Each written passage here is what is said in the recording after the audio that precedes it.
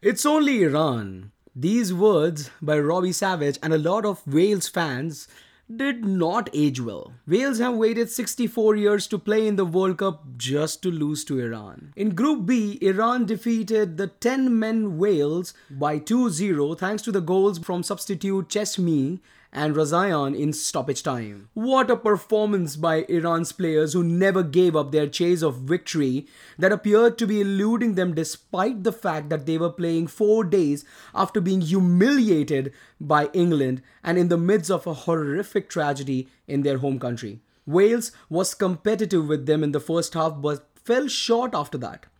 Gareth Bale spent a lot of time watching his teammates struggle both before and after Hennessy was sent out. Iran's first game against England ended in a 6-2 defeat, but after the head coach Carlos made 5 changes, the team completely changed. A crucial turning point occurred in the 86th minute when Terami was brutally tackled by Wales goalkeeper Hennessy. Iran had dominated the second half up to that moment, and deep into stoppage time, Chesmi and Razayan eventually made it count, settling off raucous celebration. After standing out on the bench in the 1-1 draw with USA, Kiefer Moore was promoted to the Wales starting lineup. For Connor Roberts' cross in the 12th minute, Moore almost gave his team the lead. In terms of attacking, that was as good as it got for Gareth Bale and company. Ali mistakenly stepped offside when converting Sardar Azmoun's pass after thinking he had started the scoring. After recovering from a calf injury, Azmoun of Bayer Leverkusen proved to be a continuous threat to Wales. Early in the second half, he made a break for it and fired a shot that hit the post.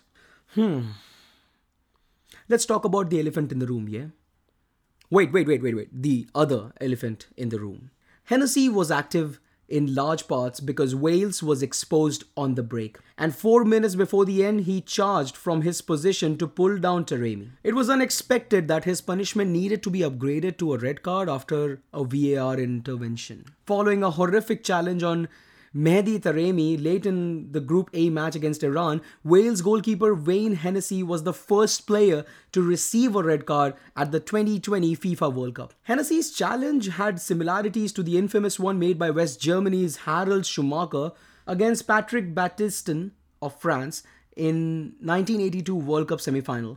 But unlike the unfortunate Battiston, who was taken to the hospital unconscious on a stretcher and lost several teeth, Taremi was able to recover and continue playing. After a VAR review, Guatemalan referee Mario Escobar upgraded Hennessy's initial yellow to a red one, leaving Wales playing with the 10 men for the remaining minutes. And it was mayhem post that. When Chesney pounced on a loose ball and thrashed home from 20 yards, Leicester City's goalkeeper Danny Ward, who had replaced Aaron Ramsey, had no chance. Razayan, an energetic right back, raced forward on the counter-attack to calmly secure the victory amidst the wild celebration at Ahmed bin Ali Stadium. Wales have gone 7 games without victory in all competitions for the first time since May 2003, and this was the first time ever that Wales conceded more than 1 goal in World Cup match. Iran, on the other hand, have also scored 4 goals already in 2022 World Cup,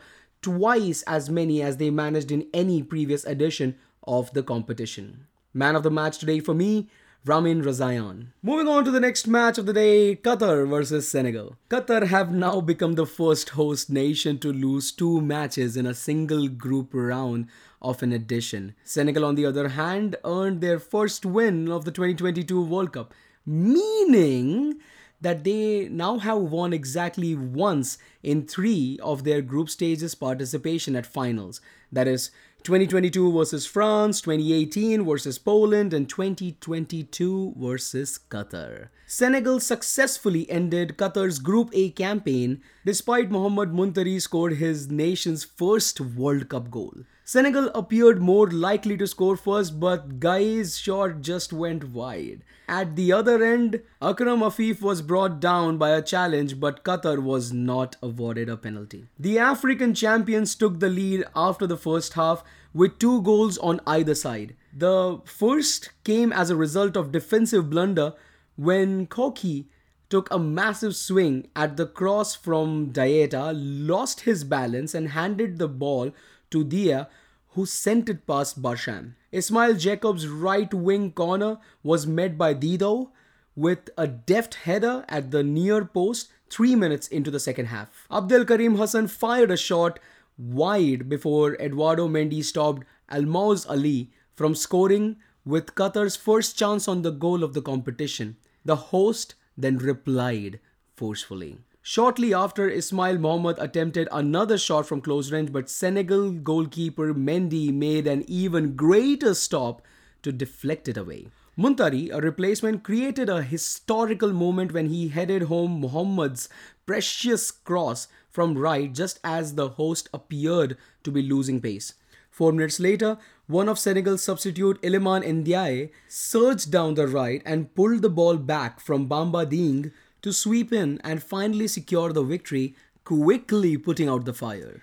Man of the match for me, Famara Didio. And now on to the third game of the day, the 1-1 draw for Netherlands and Ecuador. Netherlands and Ecuador both have gone unbeaten in their last 15 and 4 World Cup games respectively. After Cody Gakpo's spectacular first goal was offset by Ener Valencia's early in the second half of an enthralling draw that eliminated hosts Qatar from the 2022 World Cup, Netherlands and Ecuador are tied for first place in Group A with 4 points each. The Orange, who had to wait for their first breakthrough against Senegal, took the lead just 6 minutes of the game here, thanks to the lethal combination of their 2 goal scorers from the earlier contest. In the top left of Hernan Galindez' goal, Gakpo unleashed a magnificent left foot shot after Davy Klaassen had picked up a loose ball. Michael Estrada came dangerously close to scoring off Valencia's cross in Netherlands' penalty area before Andries blocked another attempt from Valencia at his near post. Just before the break, Pervis Estupinian's low shot was deflected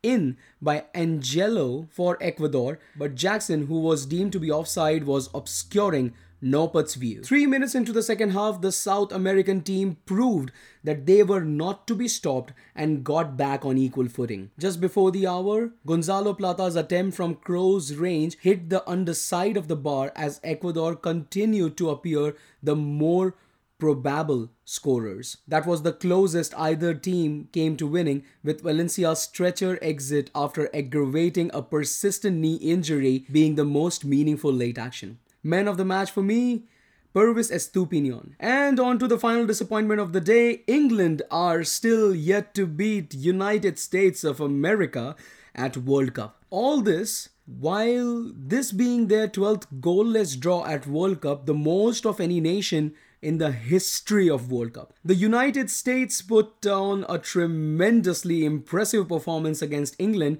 the number 5 team in the world, but they were unable to score as their World Cup Group B match ended in a 0-0 stalemate. Greg Berhalter's team put on a strong performance with McKennie and Musa controlling the midfield. In the first half, Christian Pulisic, who was in charge up front, rocked the crossbar with a laser-guided shot but was unable to score. Before England's final match against Wales, coach Gareth Southgate will have concerns about his midfield. And there also will be debates concerning the attackers. At the very last moment, Harry Kane had a chance to win the game, but he missed with his header. The United States now has a straightforward goal for their final group match: win and you're in. To advance to the knockout round, England only needs a point against Wales. Okay, sidebar. England, there is no other way to say this, but you bottled the game. Let's talk numbers, yeah?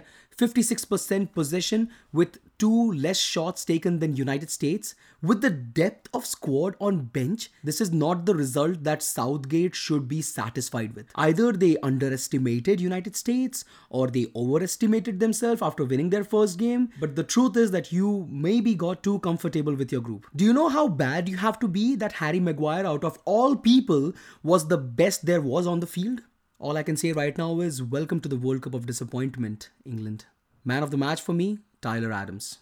That was it today from my side. My name is Mir Hathi and this is FIFA Talks with Hathi by Hathi Talks. FIFA Talks with Hathi is a podcast that will primarily focus on post-match analysis for the FIFA Qatar 2022 World Cup. This podcast will be produced on an everyday basis. If you like our content, follow Hathi Talks on Instagram, Facebook and Twitter.